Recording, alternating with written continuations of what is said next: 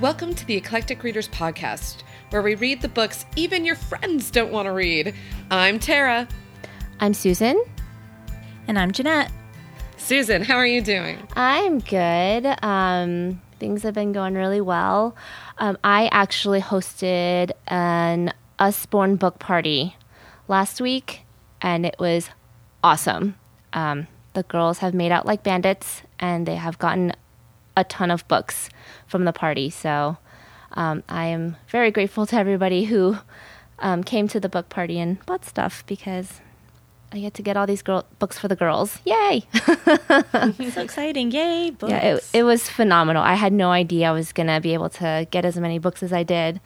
And my friend who's the book lady, she was like, yeah, that can totally happen. Like, just these people keep, buy books at your party, and then you get these perks, and then all of a sudden you end up buying these books for huge discounts or for free or whatnot. So it was pretty amazing. Very cool. I know you've wanted a couple of those for a while, so. A couple. Yeah, they're really cute books. Oh my gosh. Yep. Like, it was super cute. And I participated in Susan's book party, and it was really cute. It was really fun, and the lady is super, super nice, and she is going to do a book party for me because obviously teaching, not working right now. Yep. So she's going to do a book party for me in a couple of months. So Yep. Send me an invite. Oh, I will. So there'll be more books on the way. I'm really excited at getting the chance to go shopping again. Yay. Yeah. What about you, Jeanette? Other than getting a Usborne book party going, what else have you been up to? Doing pretty well. I've been on like the opposite of a reading slump, but it has the same effect as a reading slump. So you know how like when you're in a reading slump and you're like, ugh, there's nothing I want to read, and you pick up book after book and you just like nothing kind of pulls you in for a while. True. Well, I've been picking up book after book, and everything, I'm like, oh, I want to read this right now. Oh, I want to read this right now. And like people are lending me books. I have books I bought a while ago, or books that my friends are reading, and I'm like, oh, I want to read that with you.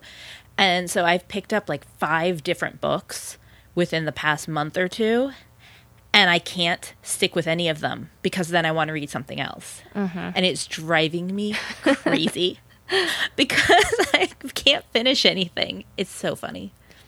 Yeah, I feel like we all get there at some point where we just collect these books to read, and then all of a sudden we look at our piles like, this is too many books.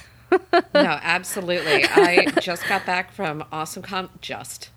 It was like, what, 2 months ago? A month and a half. But I just got back from AwesomeCon, and I collected so many books. So many graphic novels, especially because so many artists were there. I got Princeless finally, which I was really super excited about, but I haven't read yet. And I got all these like signed copies, and they're just like sitting in this giant pile right next to my bed. And I'm like, yeah, okay. I'll get to you. I promise. I'm looking right at you every night.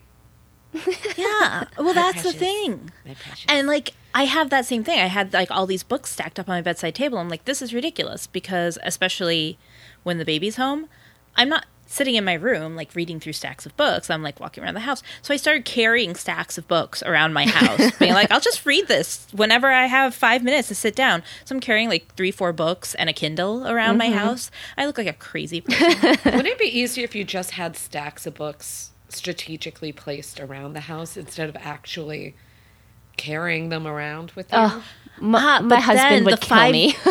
The 5 books that I've already like started and want to finish, then those would only stay in one place, and I wouldn't read them when I get the 5 minutes to read.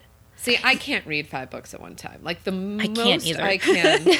The most I can juggle is 3 if one of those 3 is a graphic novel. I think that's reasonable. Yeah, I agree. That's the thing, is I can't either, which means like some of them get put by the wayside. Like I've got 2 that I've been reading for months now that I've just kind of had sitting on my bedside table because I can't read that many books at once, and I finally had to put them aside and be like, I'll come back to you. Even though one of them I find really, really interesting and I'm dying to finish it. Right. I'm having a problem, guys. Like I'm having like book mania. It's a good not problem. book mania. Good problem to have, I guess. I mean, it's better than a reading slump. Yep. Anyway, now that you guys know that I'm crazy, how are you, Tara? You know, I'm on vacation right now, actually. I am calling you all from glorious Nashville. If we have any listeners in Nashville, hey, y'all.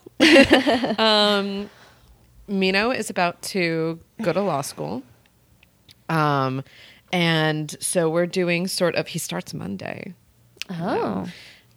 So this is sort of our last big trip before that happens. So we've done Nashville. We saw a Queen concert. We went to Louisville. We got our little Louisville Slugger bats. Drank our weight in bourbon. So we're having a grand old time over here, and have even been to the Grand Ole Opry. So, yeah, just sort of having a ball. Nice. That sounds like fun. Yeah, definitely. Especially going to law school, like he's going to need all the pre-vacation he needs to kind of get through the semester.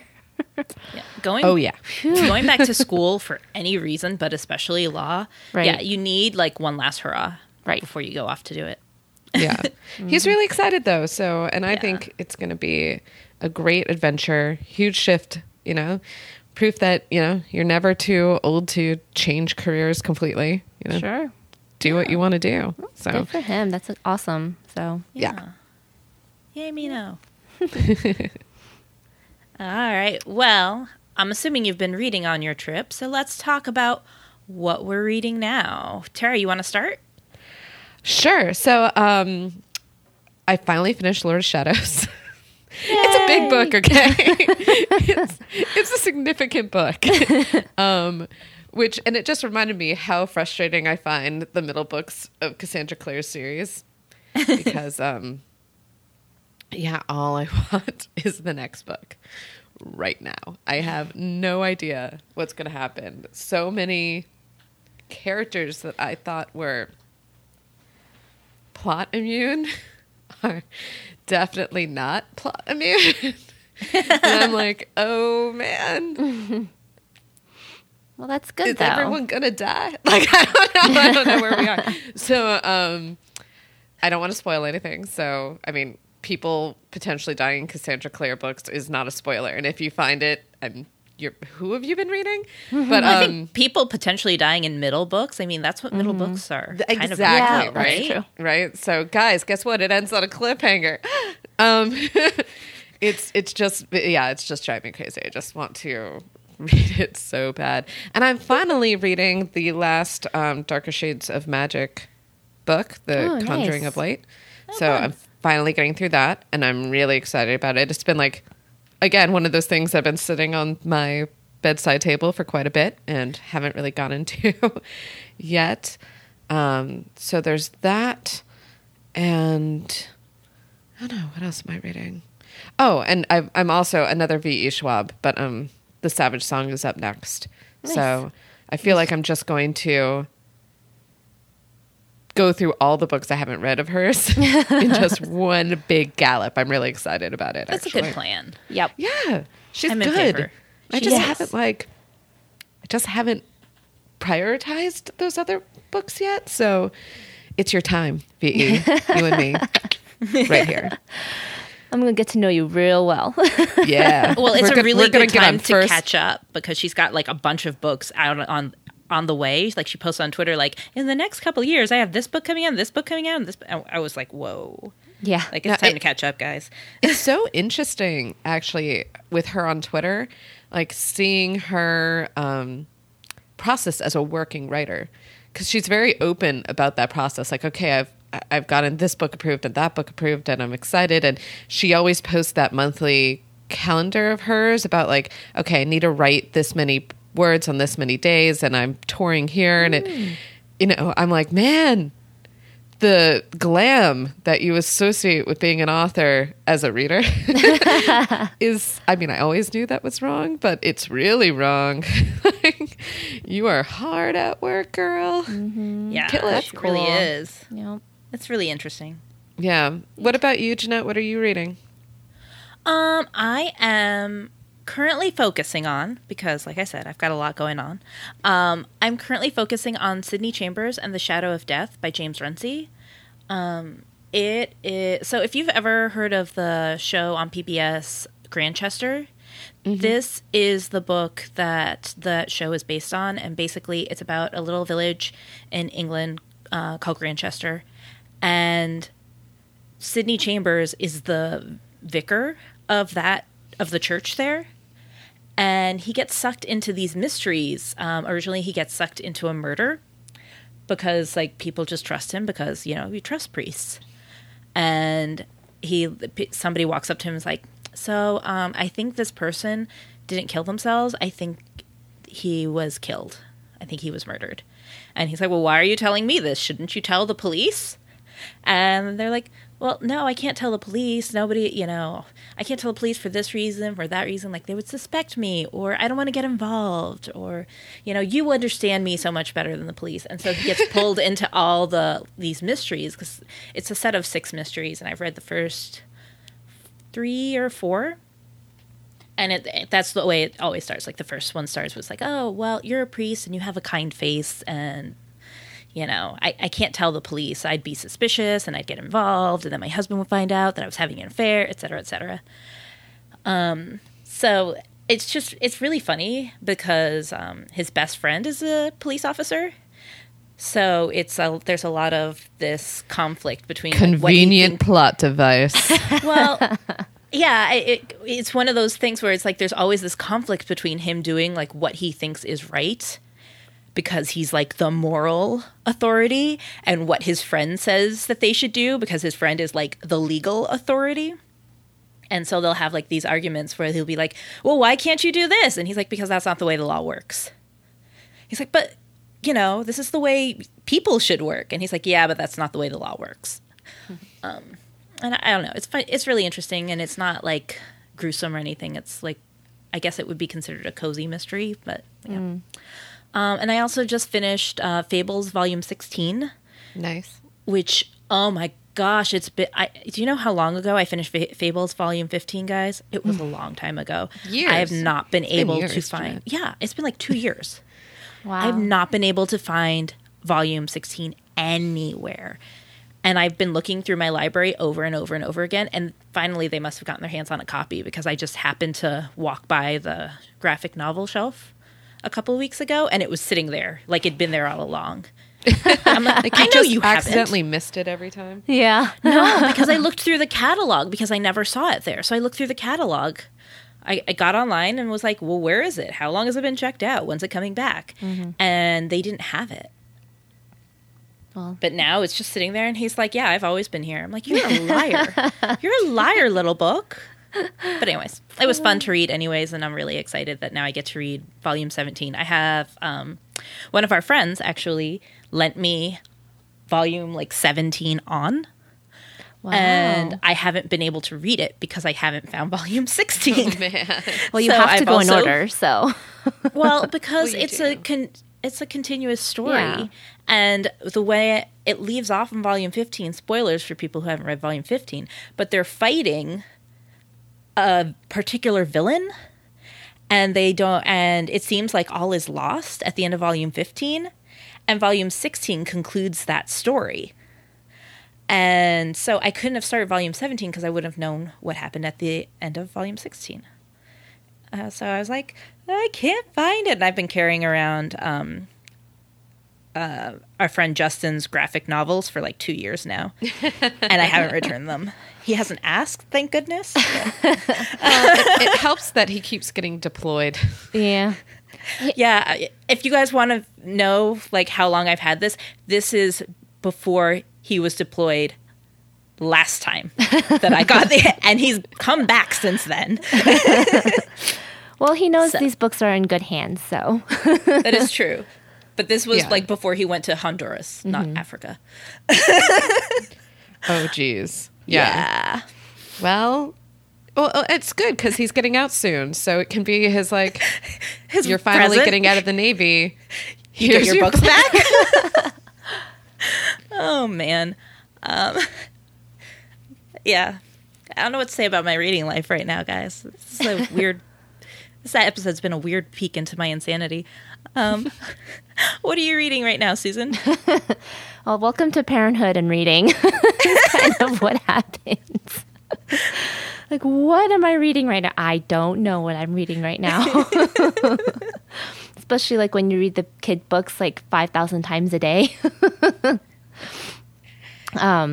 Anyways, going on to grown-up books. I just finished This Savage Song by V.E. Schwab, and I listened to the audiobook for it, and it was amazing. The narrator was phenomenal. I highly recommend listening to the audiobook for this Savage Song. This Savage Song. I cannot say this. It's okay. We all understand you. Yeah, but it's so good. It is so good. I loved it. And I also just finished Star of Deltora, Two Moons, which is more of like a middle grade young YA book. Really good. And there's like a twist that happened I just absolutely did not expect. So I need to continue with those two series. And then I am in the middle of Illuminae by Amy Kaufman and Jay Kristoff, which is really good. Have you guys even looked at this book, like on the inside? Is that the book with the blue cover? That's Gemina. I think that's the second book. That's the second one. Yeah. I've seen photos of it on Litsy. Mm-hmm. Like, there's some different interesting... Like, I don't know if it's like a storytelling thing or if these are like weird like illustrations throughout the book or something. Like, it looks like there's all sorts of unusual pages within the book. It's the whole thing is like that. That's how they're telling the story. So I guess it was really epistolary, but it's a bunch of emails. It's a bunch of reports, redacted files, journal entries. Oh, yes. Okay. I know which book you're talking about now. Yeah. And I haven't gone, because I'm still only like in the first third of the book because it's a big book. But I looked ahead and there were like coding stuff that makes pictures, and there's like the text is in shapes and things like that. So it's really unusual, but it's so good so far. There's an audiobook out, but I would recommend reading this on as a physical copy so you can actually look at everything. Really good. And then the last thing I'm reading is The Bookshop on the Corner by Jenny Colgan. This is where she moves to Ireland and buys a huge bus and starts a mobile bookstore in the village. And it's adorable. If you want something light, not thinking, adorable, this would be the book to go to. Yeah. I've heard of that one. Like, that one's also really popular on Litsy. I think I might even have it on my Kindle. I think the popularity on Kindle or on Litsy was so high that when it went on sale on Kindle, I was like, well, might as well. That's exactly why I bought it. That's another thing I can carry around with me, see? Exactly. Yep. Well, that's awesome. Well, clearly we're all getting a lot of reading done, and I think we're all having a lot of fun with all the things we're reading. So, what happens when we don't want to read? That's going to be our book talk for today. Is what happens when you have to read something and you don't want to read? Is like studying and like a book club or when you have maybe, for example, you have a particular book that you have to read for book club so that you can podcast about it, and you're not enjoying it, so you feel like you have to read it anyways. Like, what do you do? You've already announced this is going to be the book, so you're sort of what's the word we'd want to use? Locked in? Locked in. Yeah, like, I don't know. Just like, for example. In hypothetical. Yeah, hypothetically speaking. What happens, guys? So, like, for example, if you are in this situation where you're reading a book for book club, and maybe you don't have to podcast on it, you might decide to DNF a book. So, like, when you get to that point, like, when do you make that decision? I actually had to have this acronym explained to me, which made me feel like a terrible book podcaster. But, like, yeah, DNF meaning do not finish a book. Yeah, do not finish. When do you not finish? Yeah. Yeah. You know, I haven't not DNF'd a book. I push through because I feel like, because I'm having like a legit discussion with people, like I should have all my points to why I didn't like the book. It's like, I really shouldn't think that way. I don't really have that much time. I should read other things, but it's like, no, I need to read. So I haven't really stopped reading a book club book, but I have stopped reading other books just when I was reading for funsies. Because we're being extremely thinly veiled, I'm going to use the Captain Mind. I'm going to talk about what you're talking about. So I promised after Girl on the Train that I would not DNF a book we were podcasting about because it was frustrating, I think. That I was just like, yeah, I just hated this, so I stopped. So I feel like I had to do it. So while I don't normally have book rituals or like ways I read, I typically will read anywhere as I feel the need to read it and will get it just done. I needed, in this case, to be like, all right, a chapter a day. 2 chapters if I have more than an hour to spare. Like a chapter a day.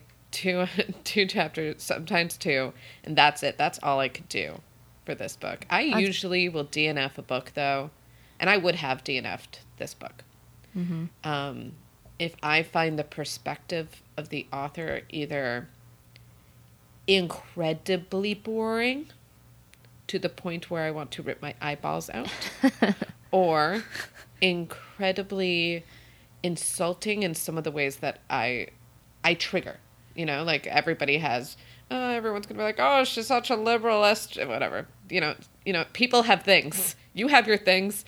And I have my things. And yeah, there are certain things that I just don't like to read about. And if it's done poorly, or maybe just not done. I can't say The Captive Mind was done poorly. And if I may not have DNF'd it. I think that's maybe a misnomer. But if I didn't have to read this for a class, or I didn't have to read this for book club, it would have taken me months to read this book. I would have read it slow, real slow. Having to read this all at once, there's some things in here I don't like. But yeah, I mean, you just get through it. You just get through it as... You give yourself rewards. Like, if I finish this chapter, I can eat a cookie. Like, whatever you need to get it done, man. Whatever you got to do, right? Yep. I mean, that's like, I'm chapter a day, Tara. Oh my gosh. I was like, if I can get halfway through the chapter, that is amazing. Oh no, I had to. I had to finish the thought. Like, if I stopped in the middle of the thought, I never would have finished this book. I had to. This thought was so long. Well, but speaking more in generally, like, so if you have to finish it, like, yeah, you reward yourself or whatever. Mm-hmm. But if you didn't have to finish it, like, when would you, like, put a book down? Like, what would make you put it down? Actually, I think I would DNF pretty early if I need to. And it's usually if... Mm-hmm. I find the perspective of the writing not to my liking. Like, I'm not a huge first-person sort of reader. Like, I get that. Yeah. The amount of first-person perspective books I like is small. Yeah. So the writing has to be really good in order for me to, like, really read a first-person book. And then there are a few who are just like, this is boring. I'm not going to read this. Or it's from Burnout. The Divergent series, I read the first few chapters of that, and I was like, I'm done. I can't read this. So I set it aside. So it actually happens early on for me. If I do DNF a book, because, for one of those 2 reasons or maybe some other reason I haven't come across yet. But yeah. I agree with that. I typically know early. Mm-hmm. I know pretty early whether this is going to work or not. And I give most books the same consideration I give TV shows and music, which is I will listen to 3 songs, I will watch 3 episodes, I will read at least 3 chapters. And if at the end of 3 chapters I don't find anything worth it, I will put it down. Yeah. I have other stuff to read. Yeah. That's a good rule of thumb. Reading 3 chapters. I like it. It works for me. Yeah. It's a good one. How about Has you, there Jen? ever been a book that like slipped through the cracks though? Like, okay, I've read 3 chapters or I've read a little bit and okay, it's a first person perspective, but this part is really interesting. And you read through and then like a little later on the line, you're like, you know what? Bad decision, guys. Backing up. Usually if I'm far enough along, I will finish it just out of sheer time commitment at that point. Like, I have put in X amount of hours into this thing. Right. And I just want to finish it so I know what happens. I think this is not a... Yeah, you know what? I have an example of this, actually. I have one where, like, I did back out, and I was like, no, I want nothing to do with this. And it's the Divergent series. Nice. I never finished Allegiant. I read the first 2 books, and I never finished the third. And I've gotten probably a third to half of the way through the third book. And I was like, I hate this switch in perspective. I don't like this hook, this new change in environment. I am just out. So I finally, I think sometime last year, had one of our friends just tell me what happened. Nice. Just tell me, because I don't want to read it. And Jeanette, I think it was you, if I'm correct. It quite possibly could have been. I know we talked about it. In fact, we talked about it while recording a podcast at one point, like on a break. Like we had to pause that day. We talked about it. I know that. I don't remember if I was the one who told you that, but I just think it's funny that, I feel that way about the third book, and clearly the movie studios feel that way about the third movie. Or the fourth movie. And they got about halfway, in the movie to the point where I stopped reading. I'm just like, oh, look, they're not going to make the last one. How funny. That's exactly what happened to me. Yeah. See, I was the opposite at that point. I hadn't been too invested in the first book because, like you guys said, like when you get kind of oversaturated by certain things, like first-person perspective or dystopia or whatever, you kind of don't want to do it. But I read the first book at the time, and I made myself finish that one because I was like, well, I do tend to enjoy this kind of book, and a lot of people are reading it right now and enjoying it, so there must be something here. And then I read the second, I was interested enough by the end of the first one to read the second one, and then I hit the third one, and I'm like, well, I can't DNF now. I'm 2/3 of the way through this, so I forced myself to finish. And I do that a lot. It's hard for me to DNF a book. Yeah. No, I get that. Like I said, I can't think of another example as egregious as the Divergent series for me. I'm surprised at myself that I just said no. So I get that. I agree. It's really hard when you've put in a lot of hours to just be like, well. But sometimes I don't even need a lot of hours. Like sometimes I'll do, and this is why I asked about like slipping through the cracks. Like I'll read something, for example, that, maybe I don't like the perspective, but I really like the genre, or I like one of the characters. So I'll be like, well, I'll read a little farther. If I can find anything redeeming in the book, I'll read it to the end because I'll want to know what happens to that character or in that situation. And even if I'm not particularly enjoying it. So I have a hard time with the not finishing. So do you have, like, I don't know. do you have rules about like going back and finishing anything that you've DNF'd? No. I have not done that. I tried to convince myself to finish a Legion a few times and never made it that, like, more than another chapter further. Well, that one's the last book of a series, right? Right. So then wouldn't you feel like you have to read the whole thing because you've forgotten stuff? That's what Wikipedia is for, man. I will say this about that particular series, that the books don't flow one into the other that seamlessly. Like, I wouldn't even say like seamlessly, because obviously they're all part of the same story, and each one, ends a certain place, but each one kind of has an end. Right. And then you pick it up in the next book. So it'd be easy to pick it up because if you can remember where the last part ended. Right. It's one of those series. It's not like, Tara lifted her hand and then the book ends and then you have to find out what Tara did with her hand next book. Oh, yeah. Like if I forgot what happened at the end of Lord of Shadows and tried to read the next book, I can only assume I would be way confused. But yeah, no, I agree. I think, they're not cliffhangers, right? Mm-hmm. Like the Divergent series is almost a philosophical dystopia that has these like very set storylines in each book. Okay. I don't know. I feel like maybe. Okay, I'm backing off the Divergent series.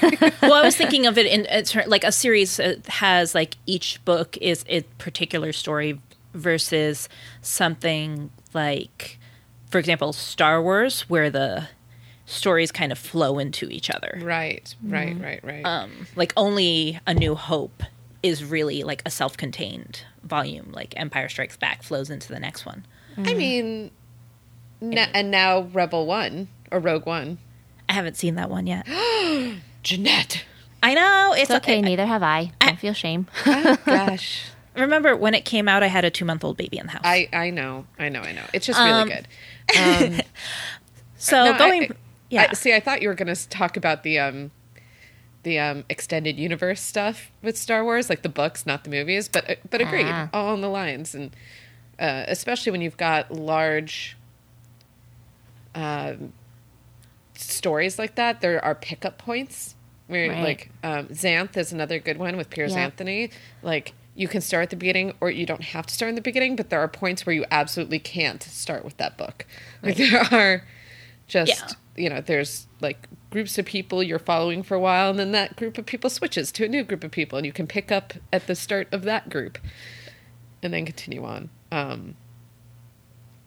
But yeah, you don't always have to start in the beginning, I guess. If you don't like X group of people, there are series where you can be like, all right, well, I'm skipping these 4 books and I'm moving to this book. Yeah. Seeing if this one looks better. Yeah, Discworld is kind of like that too, where you can read certain series and stuff within it. And right. The Witches. You don't necessarily have to follow the whole series. You don't even have to finish the whole series. Yeah. Right. Well, one last question before we move on is, are there books that you wish you had finished that you didn't finish? Just so I could say I finished it, I would have liked to finish Anna Karenina, but I don't care. I don't. Sorry, Tolstoy. That's okay. Just for the prestige of it, but other than that, no. Yeah, I don't think so, because, I mean, usually the stuff I DNF, again, is usually books I read, like, purely for leisure. So, I don't... People aren't like, oh, you have to read this book, and, it's so good at the end. I'm like, no, I don't need to know, and I don't know what I'm missing, so I'm okay with that. It's like, once I've decided this book is dead to me, the book is dead to me. And maybe that's not the best way to look at things in life. But I mean, that's how we're doing it, though, isn't it? Because it's like, well, we don't want to. We lost interest in reading this. So why would I want to pick it up again unless, like, there's a ton of hype on it saying, like, oh, but it gets better in, like, the last 25% of the book. Well, I only got to 50% and it was still kind of boring to me. Yeah. So I have to go through that little bit again to get to that point. So, yeah, I mean, there are a few books where I'm like, I may go back to that. You know which book I feel like I say that to people all the time? Like, no. Okay, just get through this part, Wicked. I'm always like, just get through Munchkinville, man. Like, get through Munchkinville and get to school. Yeah, I didn't finish that one. And I swear to you, that book is better. I say that all the time to people who have DNF'd that book. I know so many people have DNF'd Wicked. Yeah, and I do hear that. It gets better. I'm like, it does. Oh. It does. You're like, I have a problem finishing that one. That's interesting. Yeah, and you know, it's weird because with TV shows, I'll give them a second chance. When I finish it in the middle and people are like, but it gets better. Like, just wait a couple more episodes and it totally get better. I'm like, well, okay. So with TV shows, I'm like, okay, I'll give it a second chance. But then with books, it's like, I don't know if I can do that. I think it's interesting that, like, you can give TV shows a second chance and not books, because I won't give a TV show a second chance unless, like, people are like really like, oh man, you have to get to like the third episode and then it's fine. Mm-hmm. Like, I was about to say, I usually give really time. Specific touchstones. Like, I'm always like, okay, if you're watching Steven Universe, you have to get to Giant Woman. Mm-hmm. If by the time you're at Giant Woman, which I think is the 12th episode, which they're 10-minute episodes, guys. This isn't like they're short. I haven't watched it yet, but that doesn't if you scare me because they're 10-minute episodes. Yeah, 10 minutes is not a big deal. Yep. If you get through Giant Woman and it still ain't your thing, fine. I mean, it gets way better after Giant Woman. Like, yeah, totally does. It gets real. But if you're not like at all into it by Giant Woman, I don't think it's going to be your show. Yeah. Even though the first few episodes are fairly different from where we are.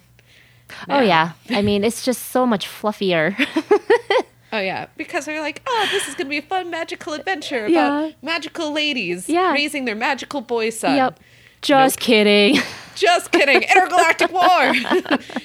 Anyway, it's great. But, like, I mean, I'll give an example. Like, I couldn't DNF, like, a book that we were reading for book club. I can't remember which one it was, but we were reading something last year, I think, and I was like, I would have DNF'd this if we weren't reading it for book club. However, The Sense of Amending? I don't remember The what Magicians. it was. No, I liked The Magicians. Okay. But I'll give a really huge example.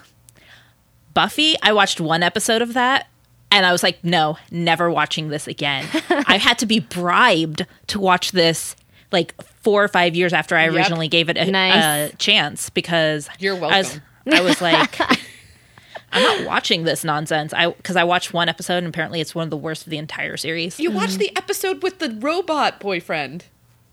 I watched terrible episode. Oh, yeah.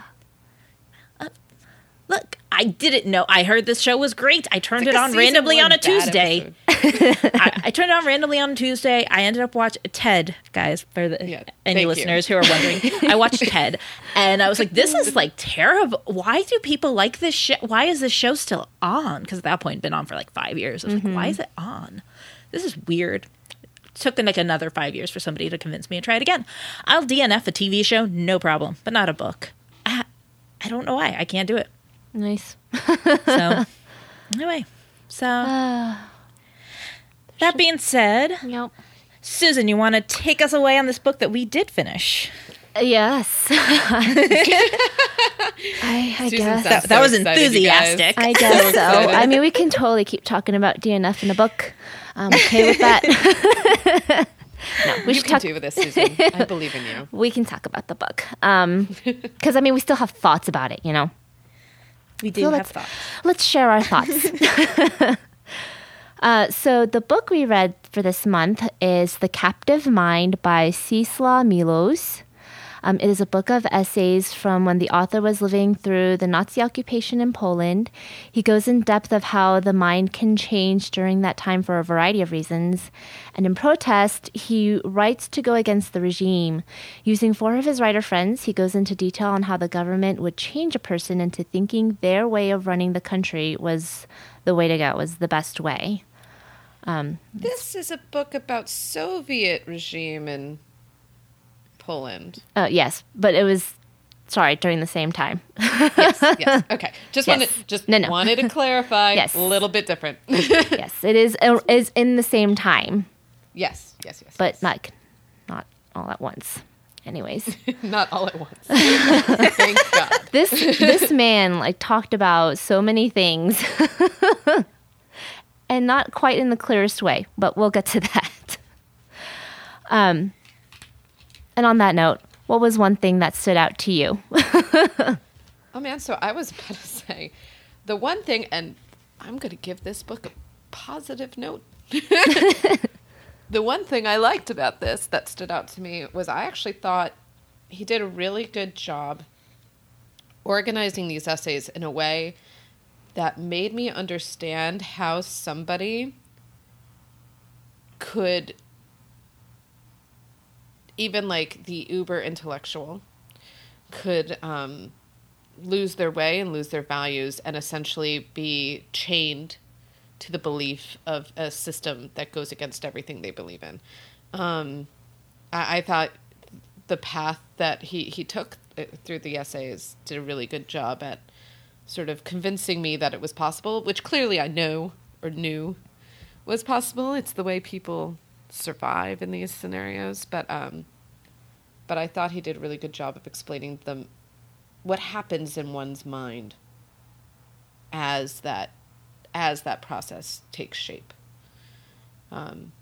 Yeah. So yeah. I agree. Jeanette, anything stood out to you?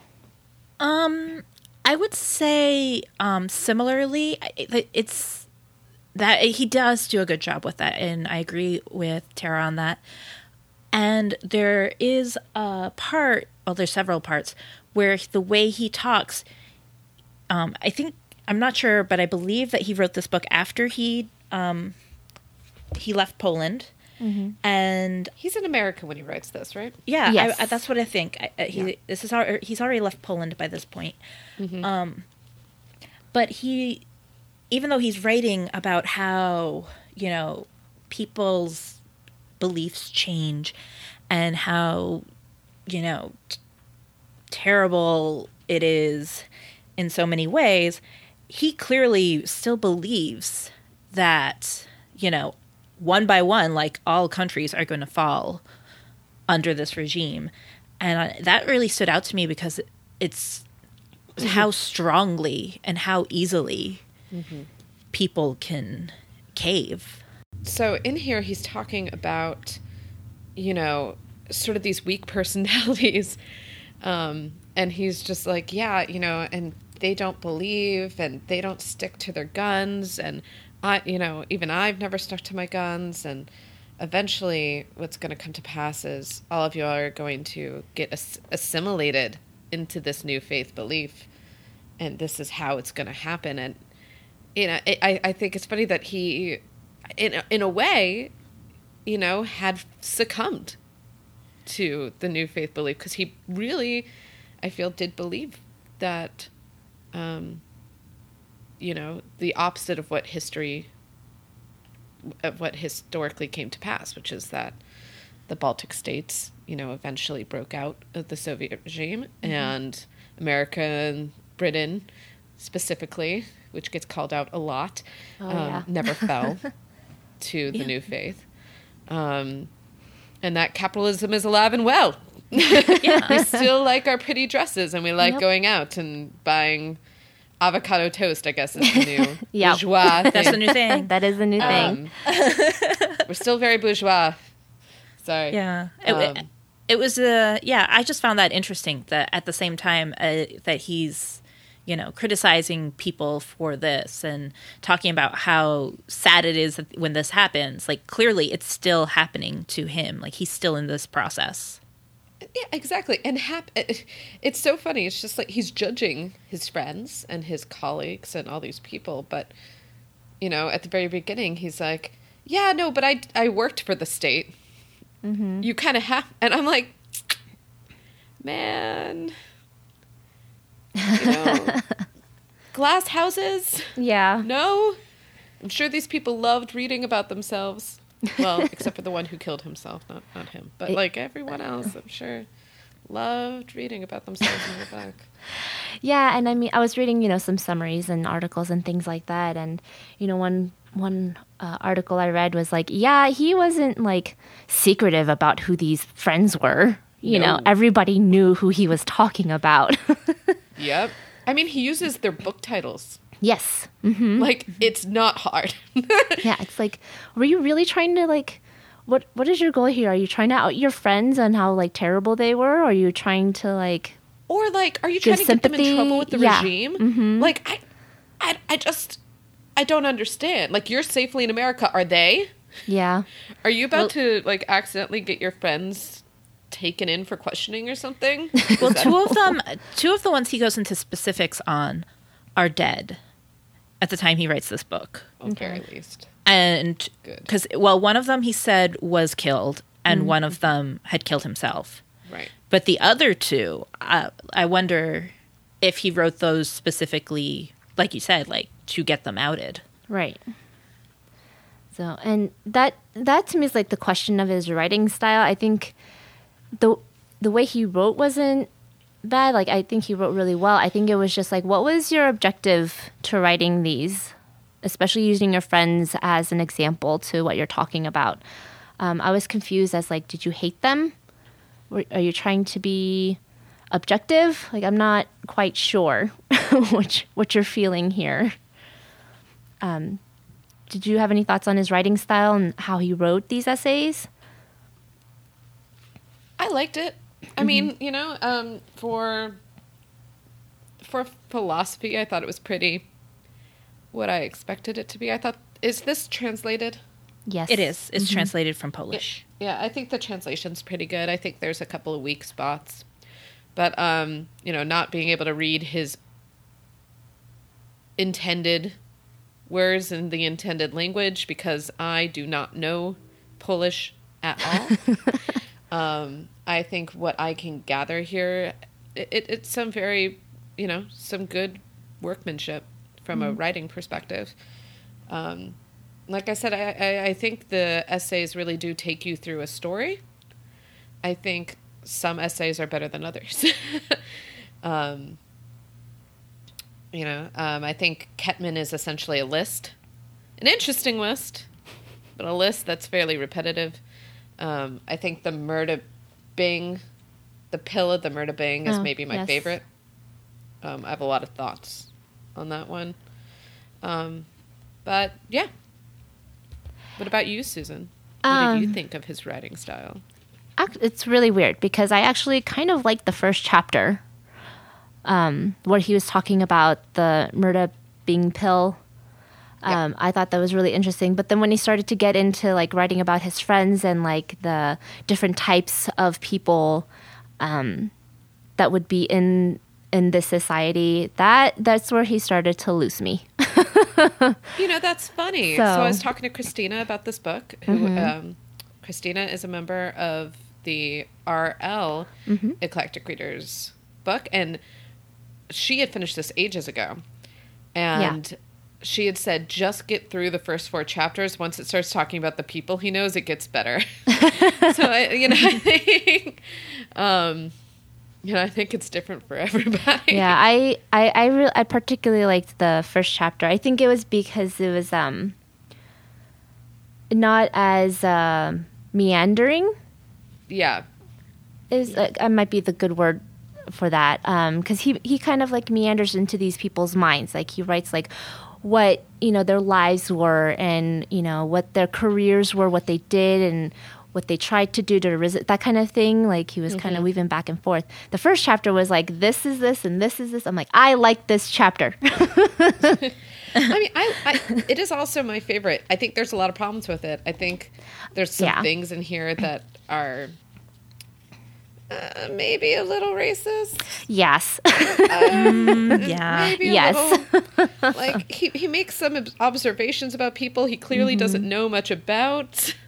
Yep. Like in South America and various things. Like he clearly knows nothing except like maybe what he's read in one article or something like that. And he makes these wide sweeping statements. And I'm like, man, maybe you should read up. Like maybe you should like socialize a little more. A little bit more. I mean, although I get not being able to socialize when you're from Soviet era Poland, I well, get he moved that. to America. I like you had a limited ability to get out there in the world, but and I have the internet and you didn't, and I understand. But I really liked the idea of the Murder pill and why people would take it. And it made me think a lot of the show, if you are not watching it, you should be, The 100, the CW, which I know is a CW show, but like seriously, The 100 is maybe the best show to come out of there since Buffy. High praise. It's very serious though. But there is essentially a murder pill that happens in season 3. And it made me think of that a lot. Okay. Like, would you take it if essentially...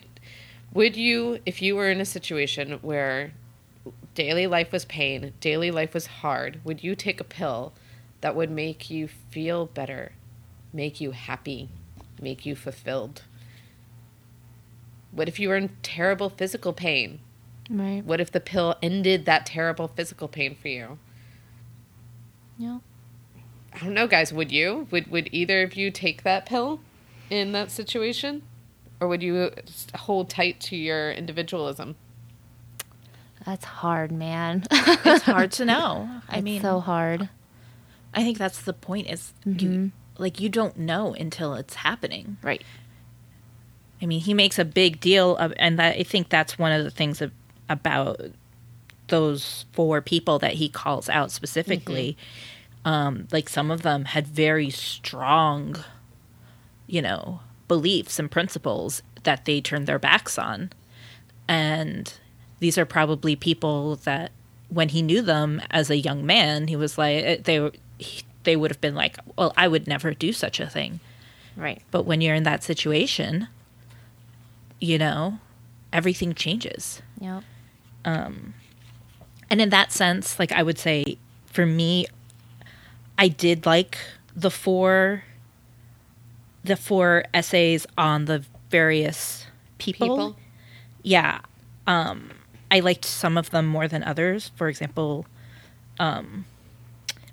he labels them with Greek letters, and Gamma was almost impossible to get through by the end. Yep. Whereas Alpha and Beta I found a little bit easier to read. Poor Beta. Yeah. Poor Beta. Yeah.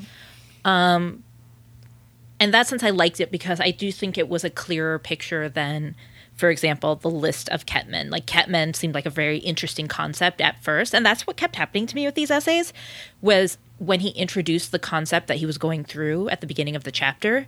I was like, oh, well, this should be very interesting. And by the end, I was like, okay, I get it now, dude. And you're still meandering. I get it. Are we done? Yeah, in that sense, You're like I done. really enjoyed the writing style because it was very clear, and you could really understand things. But it was very meandering, and by the end, I was like, I don't need an explanation of this allegory. Right. Like you could have stopped at the allegory. I mean, and that's what happened with the pill of Murdy-Bang. I was like, oh yeah, this is really interesting. And then he kept going. And that's when I handed the book to my husband, and I was like, oh my gosh. And my husband, who has a degree in international relations, like read it, and he's like, well, this is interesting. I'm like, yeah, but I don't need an explanation of an explanation of an allegory. It's almost interesting as a historical document and not something to be actually thought of as philosophy, and that's really mean to say. But I could understand what you mean by that. I don't think you mean it in a hostile way. Perspective, right? Yes. From a very specific time period. Where like he's clearly trying to give a criticism on something that he's so deep into, it's hard for him to detangle himself from what he's talking about, and it's really interesting from seeing that perspective on the page, and he clearly has a lot of feelings around artists and intellectuals as superior. It's very like Plato as like. Yeah, he's always talking about how important they were. In that time, like how influential they are. Yeah. So. And how like little intellectualism impacts America. And I'm like, yeah. seeing that now. But and that's all I have to say about that. But he has this elevated belief in intellectuals and artists, which is great. I do think we should give intellectuals and artists more of a due, but I think might be a personal bias issue.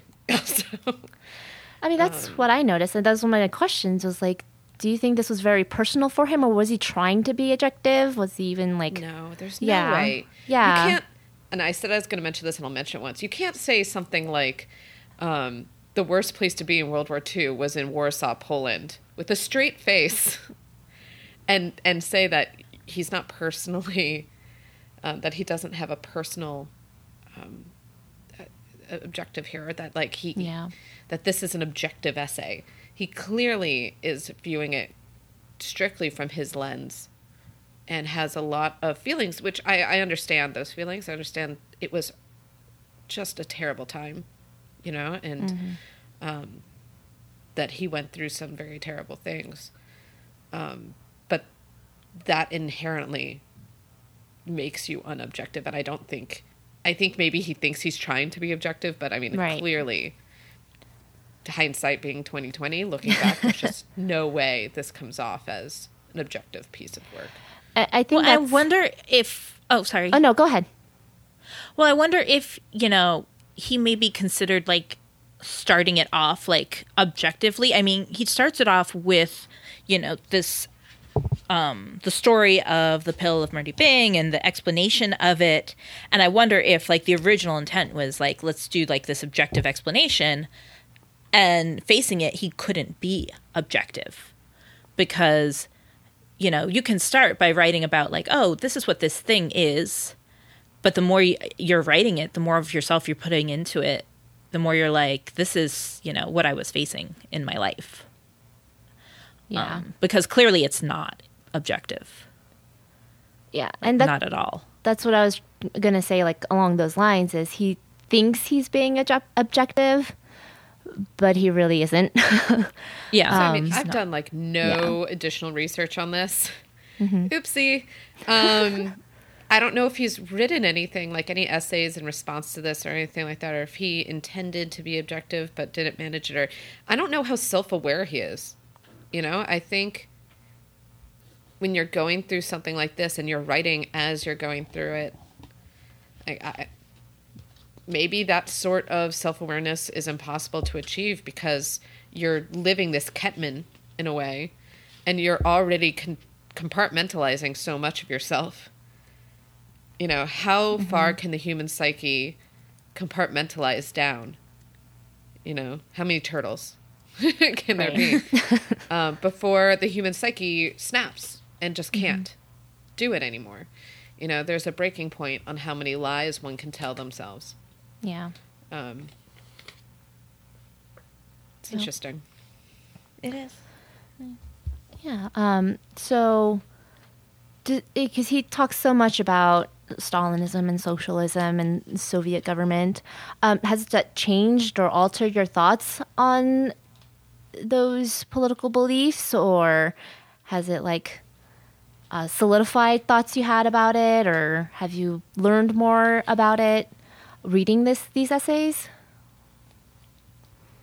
Because he's trying to teach people something, I think it helped remind me of how easy it is to trick yourself when you're placed in a difficult situation. Mm-hmm. How easy it is to trick yourself to following something that you don't believe in.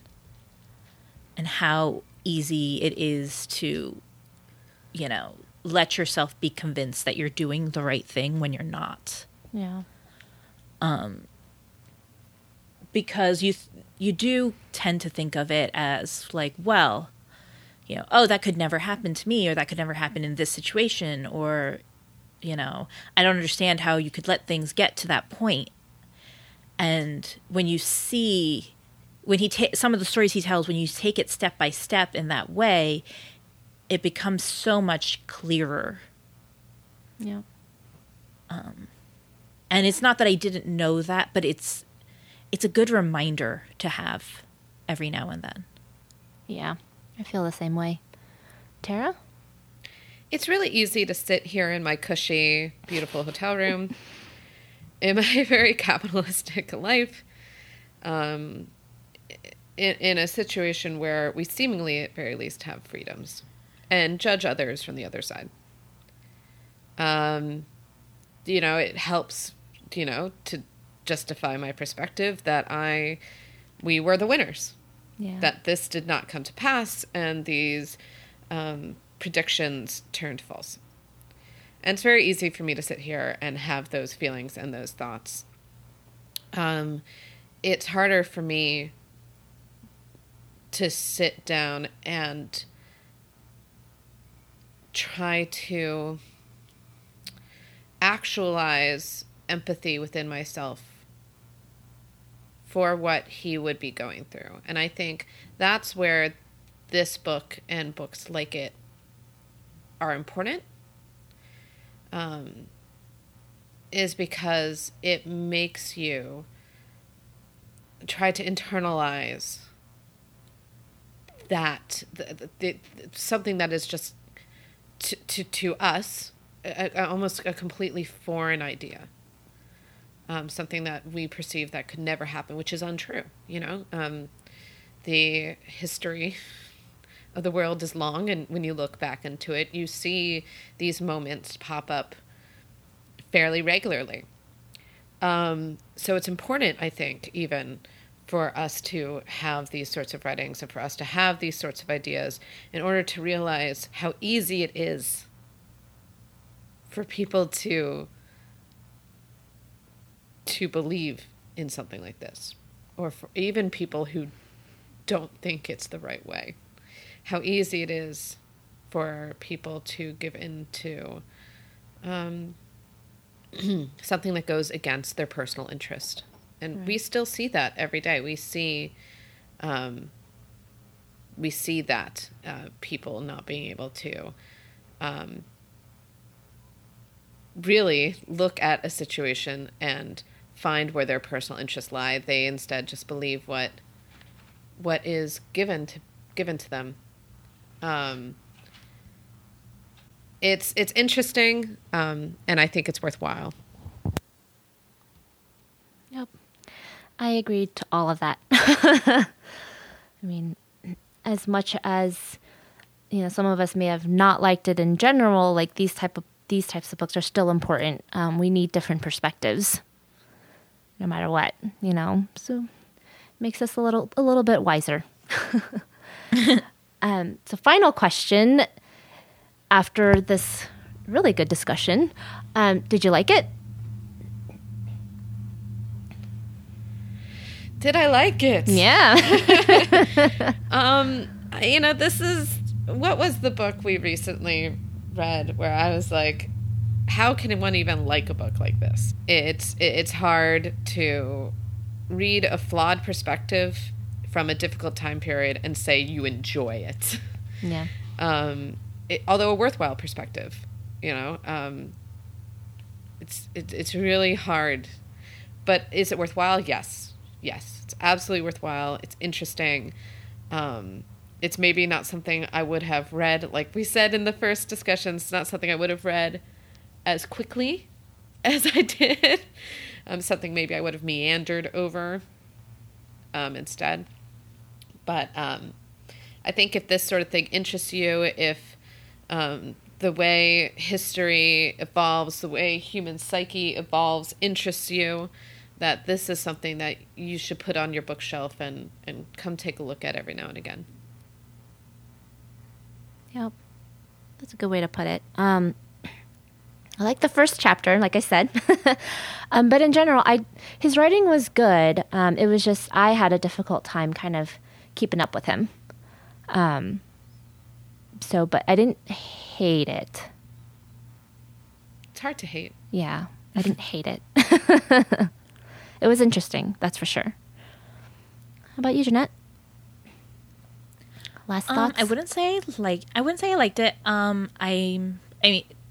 This is not my jam at all. But I did find it interesting. I probably would never have picked this book up.